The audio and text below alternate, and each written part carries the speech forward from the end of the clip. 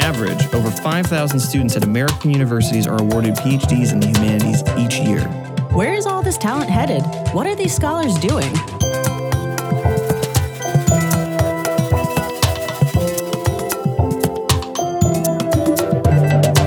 Hello and welcome. You're listening to Careers in the Public Humanities, a podcast that explores the range of careers open to PhDs beyond the tenure track.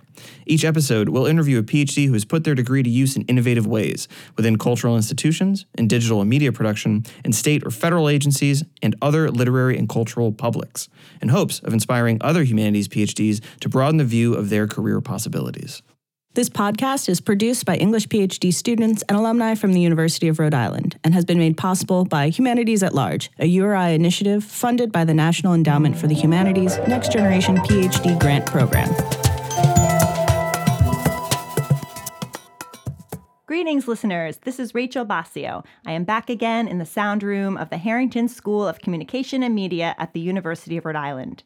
Today, we commence the 2017 fall season of Careers in the Public Humanities. And with me to do this is Dr. James Golden, Director of Education at the Mark Twain House and Museum in Hartford, Connecticut. Welcome, James. I am truly delighted to speak with you today because in so many ways, your scholarly and professional life illustrate the kind of public humanities work we celebrate here at the podcast. Can you start by telling us about your role as Director of Education at the Mark Twain House? Thank you very much for inviting me. It's a real pleasure to be here. So my role as Director of Education has a couple of different strands to it. There's a few areas of responsibility. The main one is that I am in charge of our K-12 education programming and our relationship with colleges and universities. So when a school comes to visit the Mark Twain House, it's my job to make sure that what they experience meets curriculum standards. I work with school districts and teachers to do teacher training and generally advertise the museum to them, work with them to make sure we're relevant to their curricula. I also work with the colleges. So we have very important partnerships with the University of Connecticut and also Capital Community College. We're trying to start one with Central Connecticut State University, but with Capital, we teach a class, an actual community college class, entirely through the museum's collections and resources. This is co-taught with the Harriet Beecher Stowe Center, our next-door neighbor.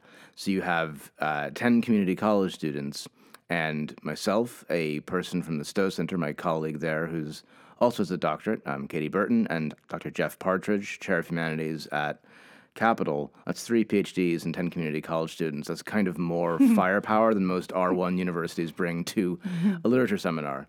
The other thing that, another big part of it is academic public programming. So I run a lecture series at the museum and help bring in our more scholarly speakers. The majority of public programming doesn't fall under my responsibility. That's in the marketing and communications department.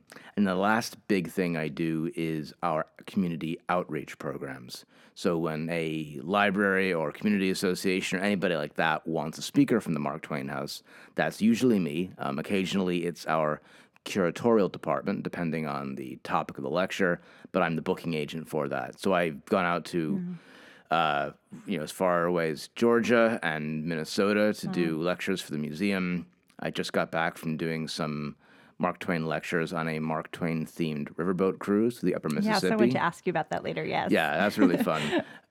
But, sometimes you have in these library talks 200 people who are fantastic and ask wonderful questions and are really into it. And then sometimes, one of them was me, the librarian, and a really nice man named Bob.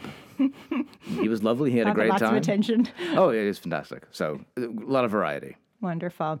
That is very fantastic and very busy. I've been to your remarkable museum many times, and I've been fortunate to meet a number of talented people on staff. They represent, as you mentioned, a diverse range of disciplinary training. Can you let us know something of your academic specialization? How do you draw on your deep scholarly knowledge in your role as director? So my initial research was on 19th century Britain and Ireland, particularly religion, secularization, national identity. I'm an historian. And Mark Twain is actually really interesting when I look at him through the lens of religion. He had fascinating views in organized religion. But my initial research doesn't gigantically overlap with what I'm doing now. Being a 19th centuryist is hugely helpful, so I do draw a lot on the general period. But what's more relevant to me are the skills that I learned as a researcher. The ability to, do archival research, to synthesize information, to find new ways of communicating it to people. That's all very important. Being comfortable with understanding and navigating academic debates, historiography. So the general historical skills and the historiographical skills very much buoy me, but I'm a little far from my initial research. I've basically tried to make myself a Mark Twain scholar now. I just gave a paper at the quadrennial Mark Twain conference, which was pretty terrifying and exciting at the same time. Wonderful, wonderful. So you're talking about the sort of we're going to talk a little bit more about the kind of move from the strict academic world to the world of what we might call public humanities, which is a preoccupation for us here at the podcast. But just to back up, what challenges did you face in moving from the academy, very conventionally conceived as a PhD student, I know later as a postdoc, to this non-academic cultural institution where you had to manage budgets, right? Do general administrative work. Can you speak about that adjustment? It was big. Do you elaborate? Yes, I can. I'm not in that much shock. I can live through it again. No, it's really a change. The variety of what's coming at you on a daily basis. Yeah. When I was a PhD student, my day consisted of the library and writing and research seminars and arguing in the pub about the research seminars. And as a postdoc, there was a little more structure, but it was still kind of all in the same key. And on a daily basis today, I can teach a fourth grade class, or I can teach a high school class, or I can teach this college class. We might have a meeting about budget or working with the grant writer to do reporting to funders who support education programs, working with the communications and marketing department, going out externally and representing the museum at different organizations. So I'm part of some sort of academic oversight committees for other area institutions, such as the Hartford Heritage Project, which is a very cool program that uses the city of Hartford as a cultural resource and educational resource. So there's just a lot of different things to change gears a lot more quickly than I normally would have to do. And I never had to read a spreadsheet when I was a PhD student. That was a new and exciting skill. I never had to do budget projections or anything like that. So it does come in, there's a lot going on. What this comes down to, though, is that I have a responsibility to help keep the lights on at the Mark Twain House. We have to keep our doors open. That's really meaningful to me. Yeah. I believe what we're doing is important. I believe that the institution needs to last for the next 100 years. It was built in 1874. I wanted to keep on going as long as possible. And so I never had to wonder when I was in the university about what was the purpose, where are we going, how do we stay open. We're not in immediate danger of closing by any means, but we certainly need support. We do not have... we rely on individual donations, some corporate and foundation support, ticket sales. We receive very little money from the state. We were very grateful for what we do receive. And so you have to get creative and thoughtful and really build community relations and build up your meaning to stakeholders. That's awesome. That means we know we're relevant. We know we're doing something useful. And so all of the administration, all of the new skills and budgets and all of that has a very immediate and practical purpose, which I never got to experience in my academic career. This is a lot more tangible. And you're making me think about, oftentimes when we're doing academic research, when we're in our sort of insular lives within the academy, right, we have to, it is hard, and we're constantly asking each other, right, about our own projects, like, why does this matter to somebody else, right? Like the kind of terrifying, like, sort of so what question, to like one person's exciting project, right? So it seems like as you're talking, what I'm hearing, what I'm seeing, even radiating from your body is a sense of that there is so much at stake, in the work that you're doing, which is lovely. Yeah, I mean, there was a time very early on in my experience at the museum where I was at the front desk and a phone call came in, just kind of a general informational, the first line you get. And the other person at the front desk answered the phone and very patiently explained very slowly where the name Mark Twain came from, because his real name was Samuel Clemens. Mark Twain is a pen name. And he explained it multiple times, and he slowed down, and you could tell he was talking to people who were in a very noisy place.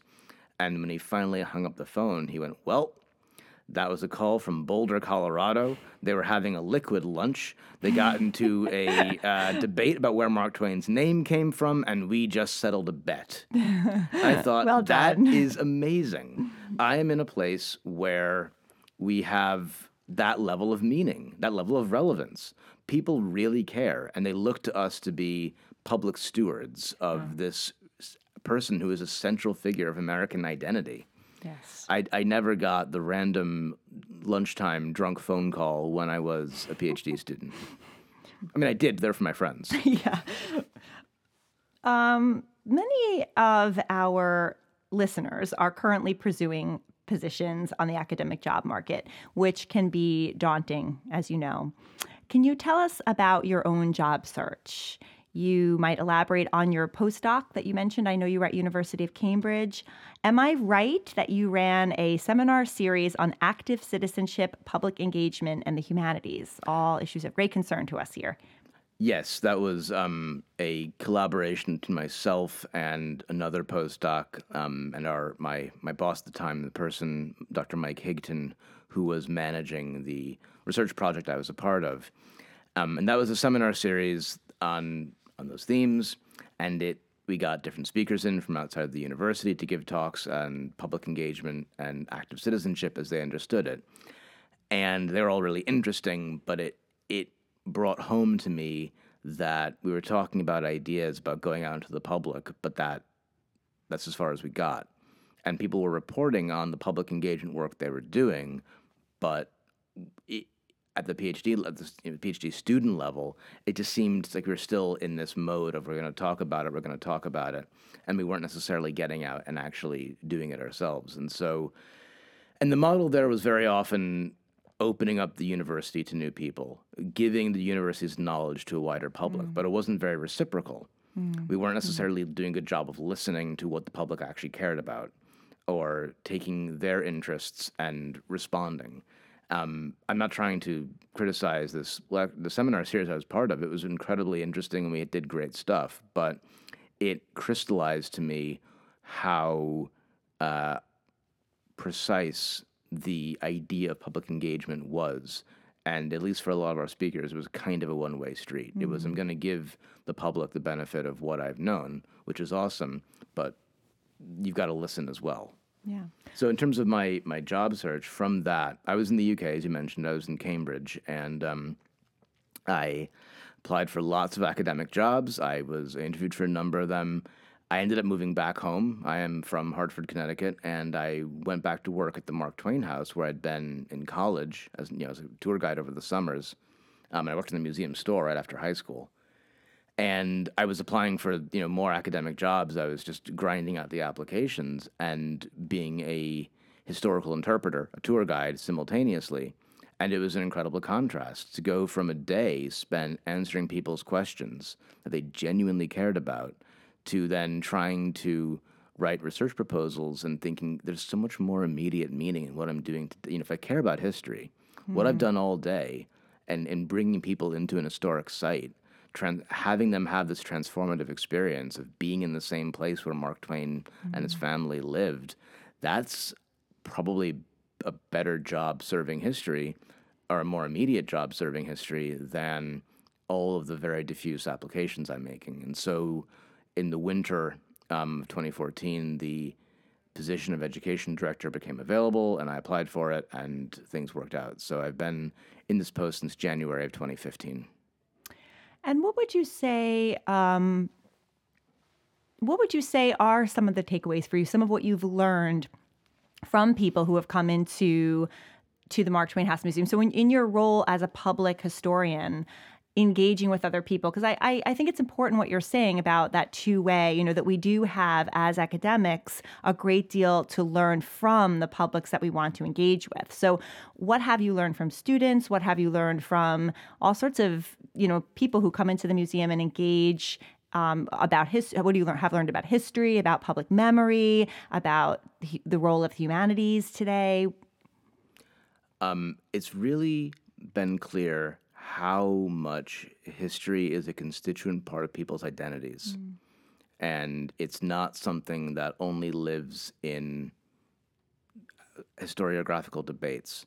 And you have to be really careful, because to me, it's really obvious that Mark Twain, because I've read a lot of what he wrote and I've been in his papers and I'm in his house. Yeah, in his house. He was very critical of organized religion at times in his life. He was very critical of patriotism towards the end of his life. Sure. This is somebody who said things that would be considered deeply anti-American according to a certain strain of political discourse. And yet he is one of these cherished American icons of sort of homespun Americana, for want of a better word. How do you find a way of taking somebody for whom he represents a pure, undiluted throwback to a gentler time and say, actually, he was really subversive. Yeah. He was really critical, and you would not like some of the stuff he said. So finding a way of doing that gently and respectfully, that's been really interesting. There's also just the unexpected questions. You get the same 20 questions on a lot of tours, but then you also get really different ones. And so that's been fascinating as well, just to see the diversity of responses people have to the same space.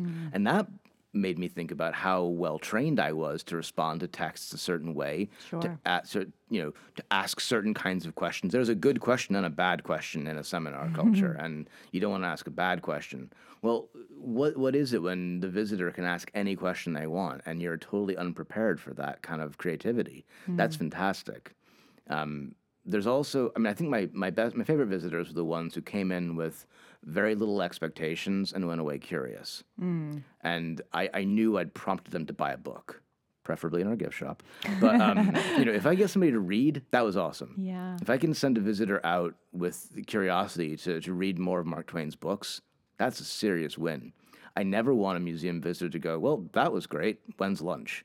You want them to sort of go, God, there's so much more that I didn't know, or I can, and we get this all the time. People say, I had no idea there was so much to know here.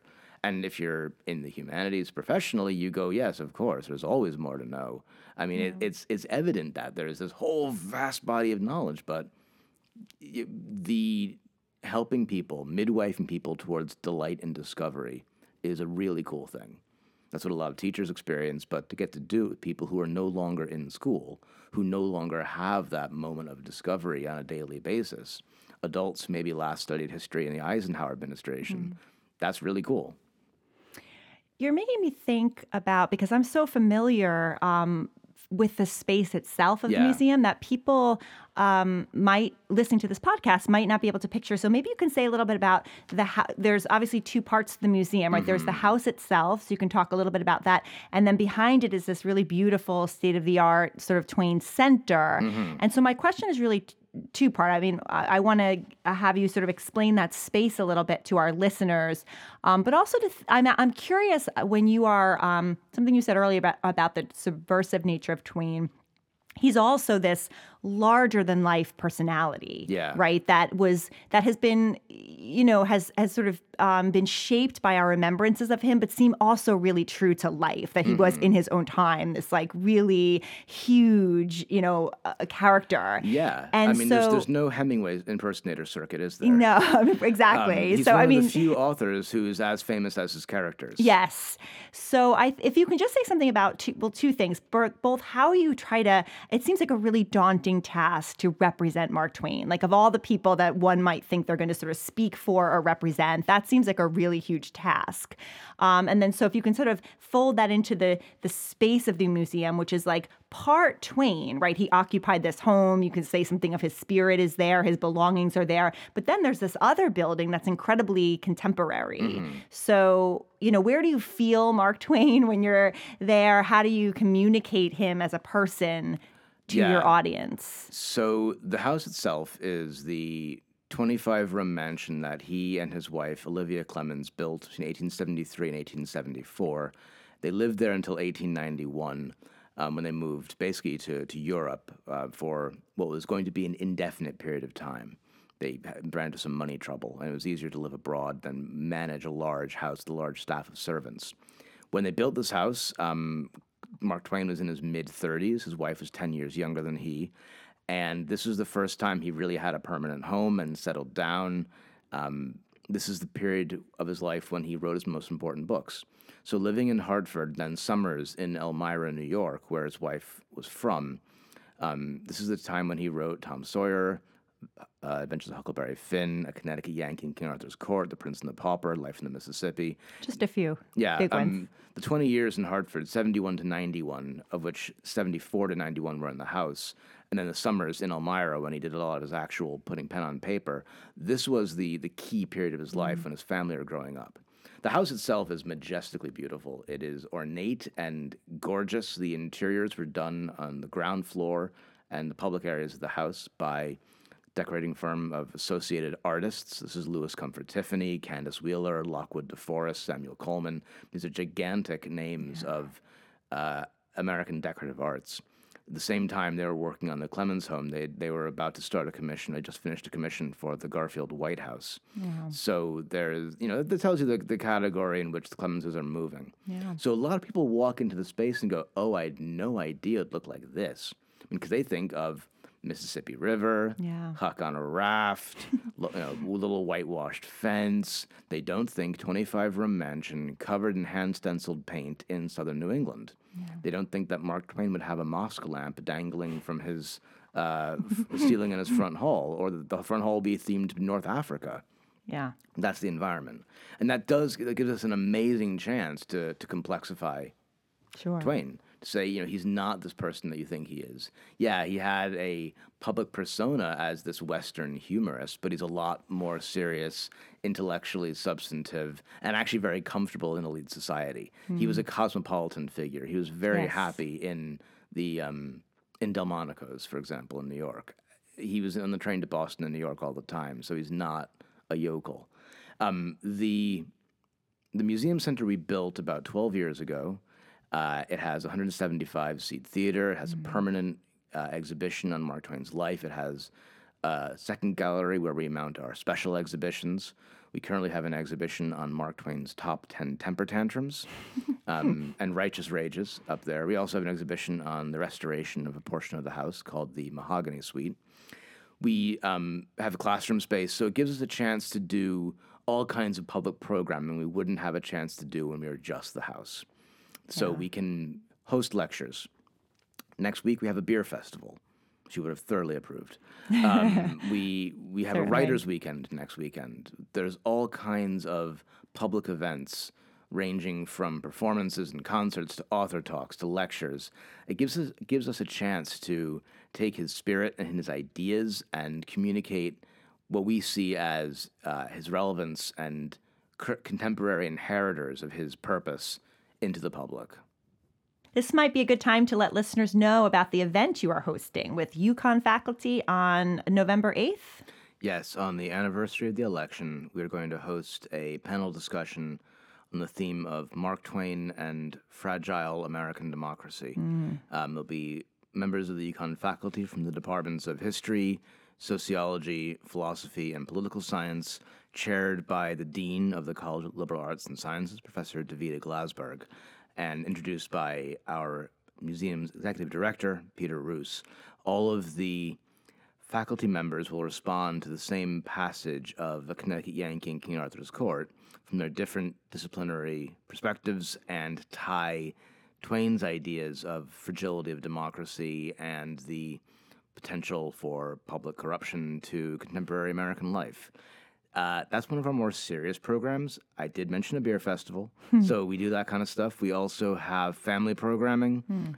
We recently had a jumping frog contest with a frogapult that was extremely cute and really fun.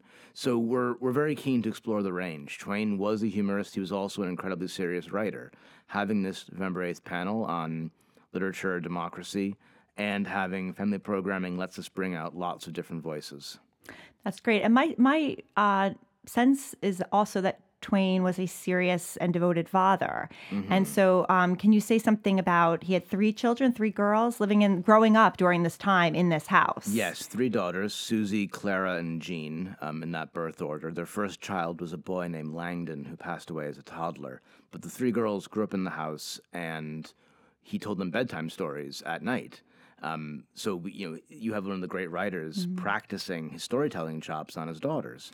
There was actually a storytelling game where they had to use, they made him use every object on their very ornate mantelpiece covered in Victorian bric-a-brac as characters in the bedtime stories. He would also tell them stories based on pictures in magazines. And actually recently a Twain scholar found a fragment of one of these bedtime stories, and it's been turned into a children's book, which is being published on September 26th, called The Purloining of Prince Olio Margarine, and a portion of profits from this book will go to support the Mark Twain House and Museum. So we'd love for you to support us and support the continuing publication of a story that is based on a fragment of a story that Twain told his children. The children are a very important part of the life in the house, as his wife, Olivia, known as Livy. She was the budgetary manager. She ran a staff of servants. It's a full-time job. She was also his first editor. She would actually turn down the corner of pages and say, more work needed here. Nothing goes to the publisher until Livy's had a chance to see it. The Gilded Age, the book that titles an entire era of American history, co-written by Mark Twain and his neighbor, Charles Dudley Warner. This, who is the editor of the Hartford Courant, one of the editors. This began when he and Warner were teasing their wives about the quality of novels they were reading. They said, fine, write a better one. So they wrote a kind of a chapter each, alternating with each other, and the wives would jury which chapter lived and which chapter died. So you can see this intellectual dinner party culture, the importance of really intellectually engaged women critiquing their husbands' writing, this kind of atmosphere of storytelling and dinner parties and intellectually charged guests coming in to the neighborhood is a huge part of the literary success of the Clemens family. This neighborhood was called Nook Farm, also included Harriet Beecher Stowe, Joseph Hawley, who was a Civil War hero and U.S. Senator. So it's a very intellectual environment for him to flourish. We want that part to be part of the story. We want his daughters to be part of the story. We also want the servants to be part of the story. Patrick McAleer, the coachman, Katie Leary, their lady's maid, George Griffin, their butler. These are all major figures in the life of the family. And the house. Yeah. I mean, Griffin was born as an enslaved person and served, supported the Union Army during the war, came north after the war and served the Clemenses for, 16 of the 17 years they were in the house. Patrick McAleer, their coachman, is an immigrant from Ireland, worked on and off from 1870 to 1905. Katie Leary was there for decades and decades and decades. So the house was a family home and a literary space. It's also a site of labor for an immigrant population. And that's an incredibly important element to our story as well. Excellent. Thinking about some of the other work beyond straight historical work that's done at the museum. Obviously, there is restoration work and all sorts of artistic work. But I'm thinking of certain English PhDs here at URI that are working at the intersection of language and object. I'm thinking about how that is done in the museum. And I'm wondering if you can say something about how your staff work with exhibition text. Certainly. So the curators are Beatrice Fox Auerbach, Chief Curator Tracy Brindle, and Assistant Curator Mallory Howard are a phenomenal team and put together a major exhibition every single year. with a very small staff. It's them plus a few others of us, including myself, doing a very small portion of that. Objects are as valid a source for history as any other kind of written evidence. They're a source of constant fascination, reinterpretation, and we have a small collection which we use to exhibit and display and focus people's thoughts about history in a way that's different than just books or historical images. So when writing an exhibition, it's very important to lay out extremely clear themes, establish this in section panels, and then use your individual labels for an object to try and build a consistent narrative that simultaneously interprets each object and communicates why it's in this bigger picture, how it's in dialogue with other objects, either in the same vitrine or in the broader exhibition. And you can tell as many stories as you want about each object. Any artifact can be interpreted any different way and can have different meaning depending on the theme of that exhibition or what you're trying to communicate about it. So we really struggle to say everything we want to say, and you just can't. You have to pick something and make that what leads about that object for that exhibition.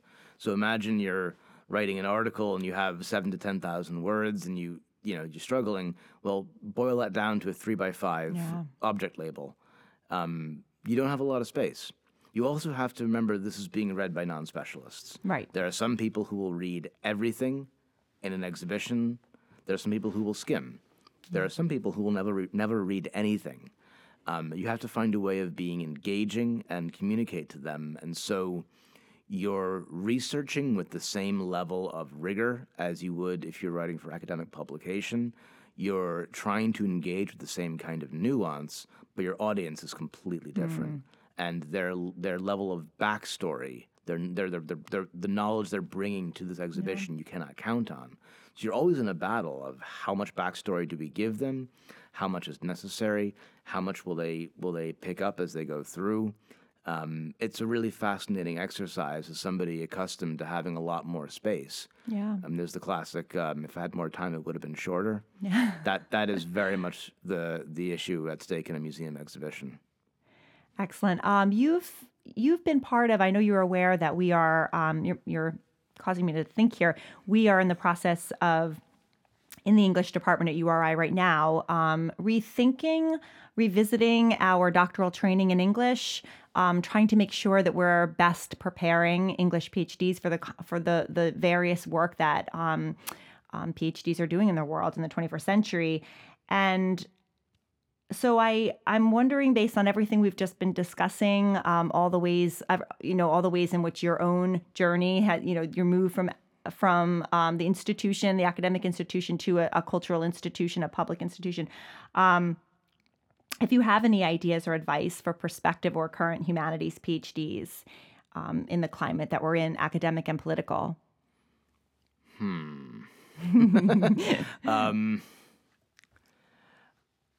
Aside from I think a lot of universities, not necessarily individual scholars, but a lot of universities have engaged in a kind of trickle-down economics argument where, what we do on a daily basis doesn't resonate with the public, but eventually gets there. And trust us, eventually it gets there. And I'm not convinced of this. Yeah.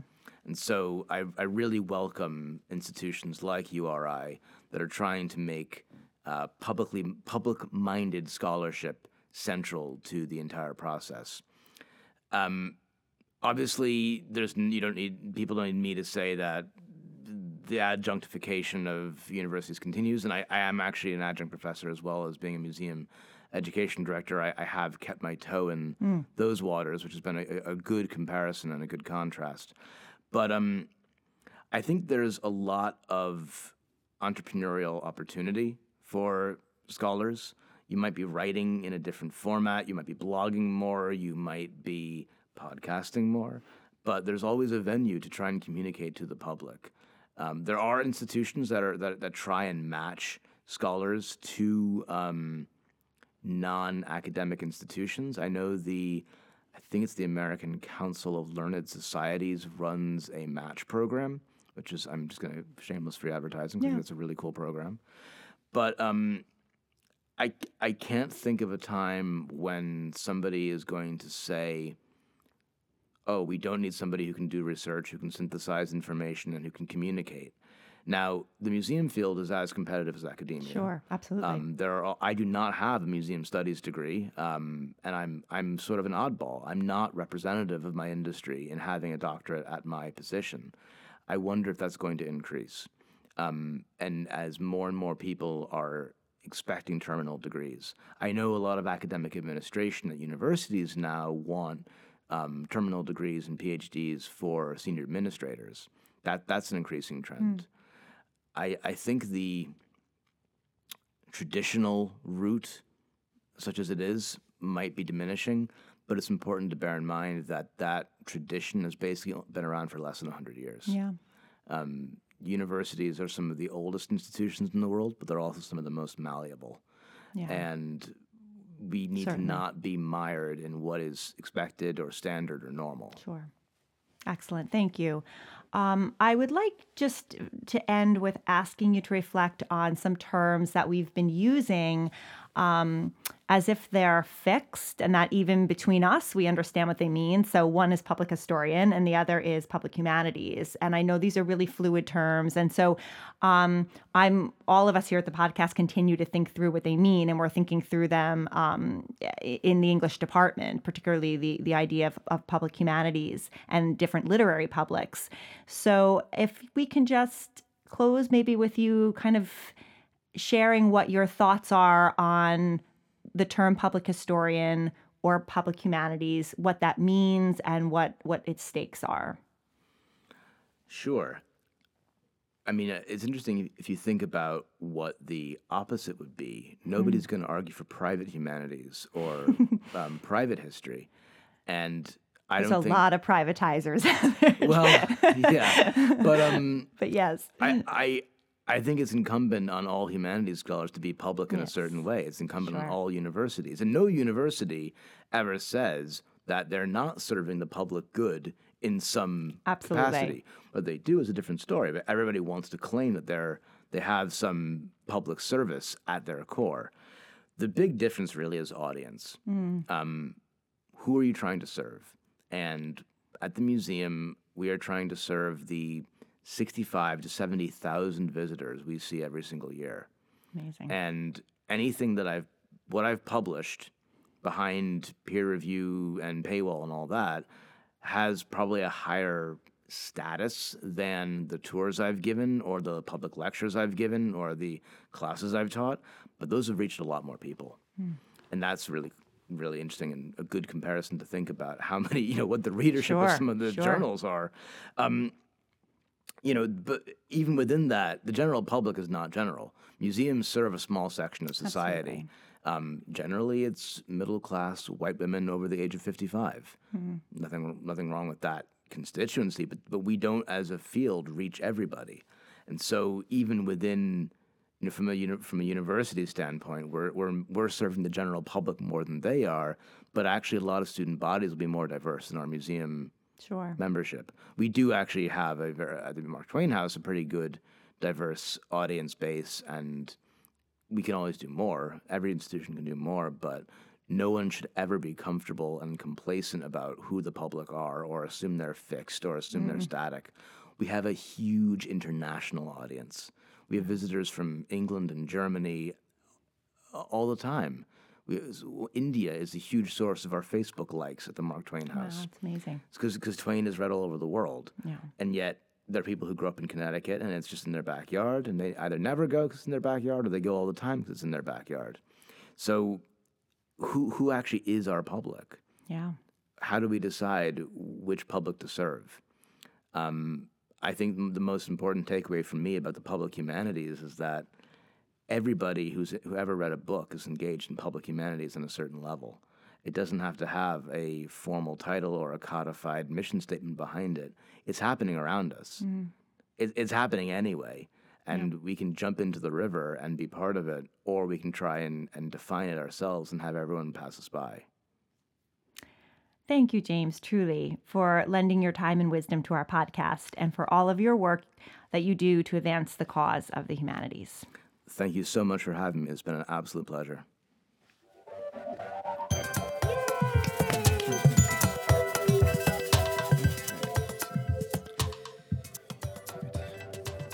You've been listening to Careers in the Public Humanities.